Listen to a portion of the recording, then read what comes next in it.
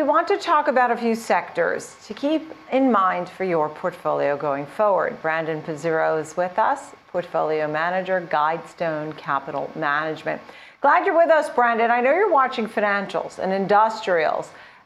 These are good possibilities, I guess, for our portfolios. First, start with the financials. Explain, is this a good play from now through 2022? How would you suggest looking at this group? Yeah, good afternoon. Thanks for having me. Certainly, when you look into the financial sector, there's a lot more than just that top line financials. You know, when people think about financials, they tend to gravitate towards banks. We tend to actually guide away from banks, in fact, thinking there might be better opportunity inside insurance. Globally, in fact, there's a lot of strong demand for insurance from the emerging middle class and emerging markets. There's a lot of strong demand for insurance just even domestically.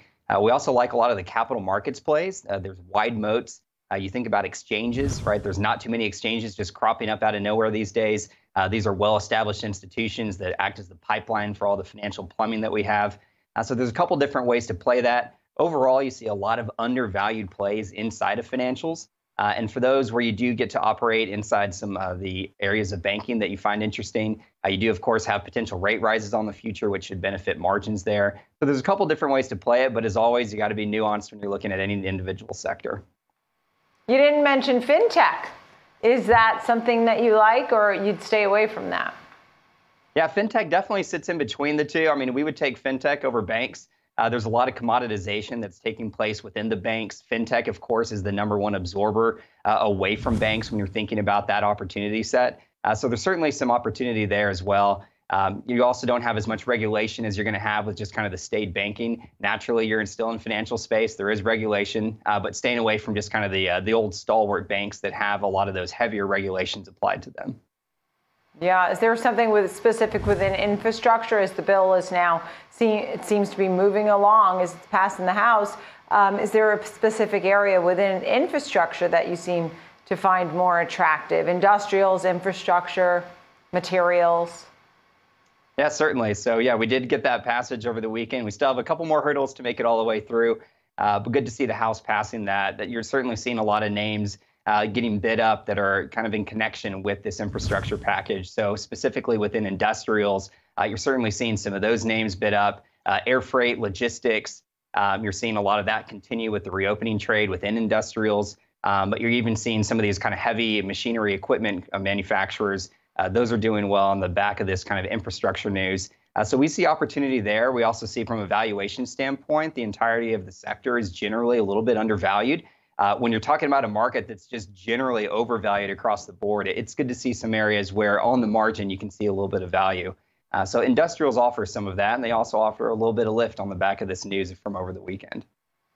Yeah, I see what you're saying. I'm interested to know, too, as you talk about the areas that you do like, maybe some things that you might avoid or that might be out of favor. Today, consumer discretionary, utilities, consumer staples, real estate, communication services are among the lagging groups. Are any of those or anything else that you would say, hey, you know, I might stay away from that group for a while? Yeah, I think of those, when you think about consumer discretionary, that's going to ebb and flow just based on this overall reopening trade. You see some pretty large swings there, of course, during lockdown era. You saw those names just get obliterated. Whenever you have these kind of peaks and valleys of the peak, of course, when you're talking about reopening, I do see some of these names continue to trade pretty high. Cruise lines, hotels. You, of course, had some of the meme stock insanity going on with some of the car rental companies last week. But by and large, that's a very volatile area. So there's opportunity there. But by and large, I think those are some of the areas where you need to stay away from if you don't have a high appetite for some of that vol. From a real estate perspective, you mentioned that as well. I think top line, a lot of people are still thinking they want to stay away from kind of brick and mortar retail, which we would agree with. But there's a lot of great opportunity inside real estate. You have data centers, which, of course, are just kind of the backbone of the world in which we live in. There's cell towers that continue to get proliferated with 5G. You have even things like student housing and some areas like that that are interesting underneath real estate. But again, from a headline sector perspective, real estate has been left off from a lot of this upswing because of these headwinds and concerns. We talked earlier about, obviously, we've had supply chain issues, and it's been constraining and restraining businesses and people getting what they need when they need them. That we could, in turn, then see a glut too much of everything and maybe not even the demand. Maybe prices will come down, inflation will be less of a worry. What will the Fed do? Have you been talking about this in the office at all? Certainly. Yeah, you can't have a Monday macro meeting without talking about all these issues. Maybe to unpack a few of those, right? I mean, inflation, initially, this whole transitory story was one that was really taking hold amongst the street for quite a while now. It seems even that the Fed has elongated their definition of what transitory means. We've long been in the camp that these things aren't going to untangle themselves anytime soon. So transitory, I guess on a long enough time frame, can be certainly anything. But we believe that we'll have these issues persist well into 2022.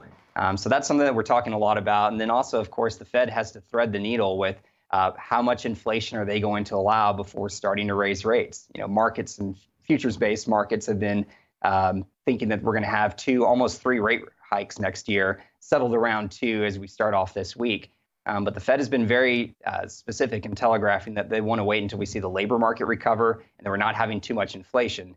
So you kind of have to balance those two issues. But yes, supply chain logistic issues are here to stay. In fact, we were just talking this morning at our team meeting that there's a retailer that decided to buy a logistics company themselves, and this is just a clothing retailer. So people are taking matters into their own hand, looking to keep that margin. Right. Makes sense, doesn't it? Great to see you. Thank you so much. Brandon Pizzurro, nice to chat with you. Looking at our portfolio into next year, Guidestone Capital Management. Thank you very much.